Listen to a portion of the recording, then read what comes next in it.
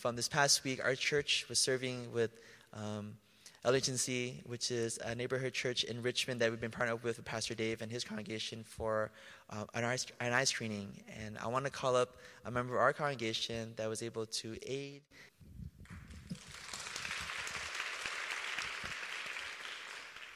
My name is Laura Ho. I'm married to Jeff Ho. I've been coming here for about 7 months, and I've lived in the Bay Area about 5 years, and I'm originally from Kansas. Anyone else from there? Probably not. Okay. And let's see. I went to school on the East Coast. I was really involved in InterVarsity. Yeah. I went to China for a couple years afterwards to do missions, although you're not supposed to call it missions. And then since I've been in the Bay Area, I don't know, it can be kind of difficult being a Christian in the Bay Area, right? I don't know. I think so. I think it's kind of harder, almost harder here than China, to share your faith and just be a Christian. So probably the past couple of years, I've been kind of in a dry season. We were involved in another church, and I served a lot, and I was going through all the motions, but inside I was really lonely, and I just felt like God was far away. But then, we were invited to CLC, and it's not like my life changed overnight, although I'd like to think maybe it did. But you all were very hospitable, and I think an extension of that was the eye screening. Last Tuesday was my birthday. Happy birthday to me. But I wanted to do something different for my birthday instead of go to work or go to brunch or whatever else you do in the Bay Area. So I signed up for the eye screening. Everyone seemed really excited about it.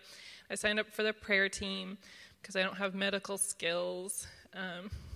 But praying with people in Richmond, I think it was kind of like a baby step towards kind of growing closer to God again, and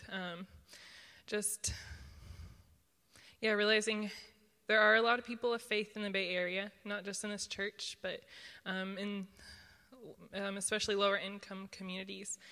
So getting to pray with people who were maybe English as a second language, or they couldn't afford glasses, but they still had like tears in their eyes, and I had tears in my eyes, and I thought maybe that's why it's called the eye clinic, because everyone has teary eyes the whole time. It was just really powerful, mostly for me. I don't remember what I prayed about, or but I just remember the people and how they felt really loved, and I think that was probably the best way to spend a birthday. So thanks.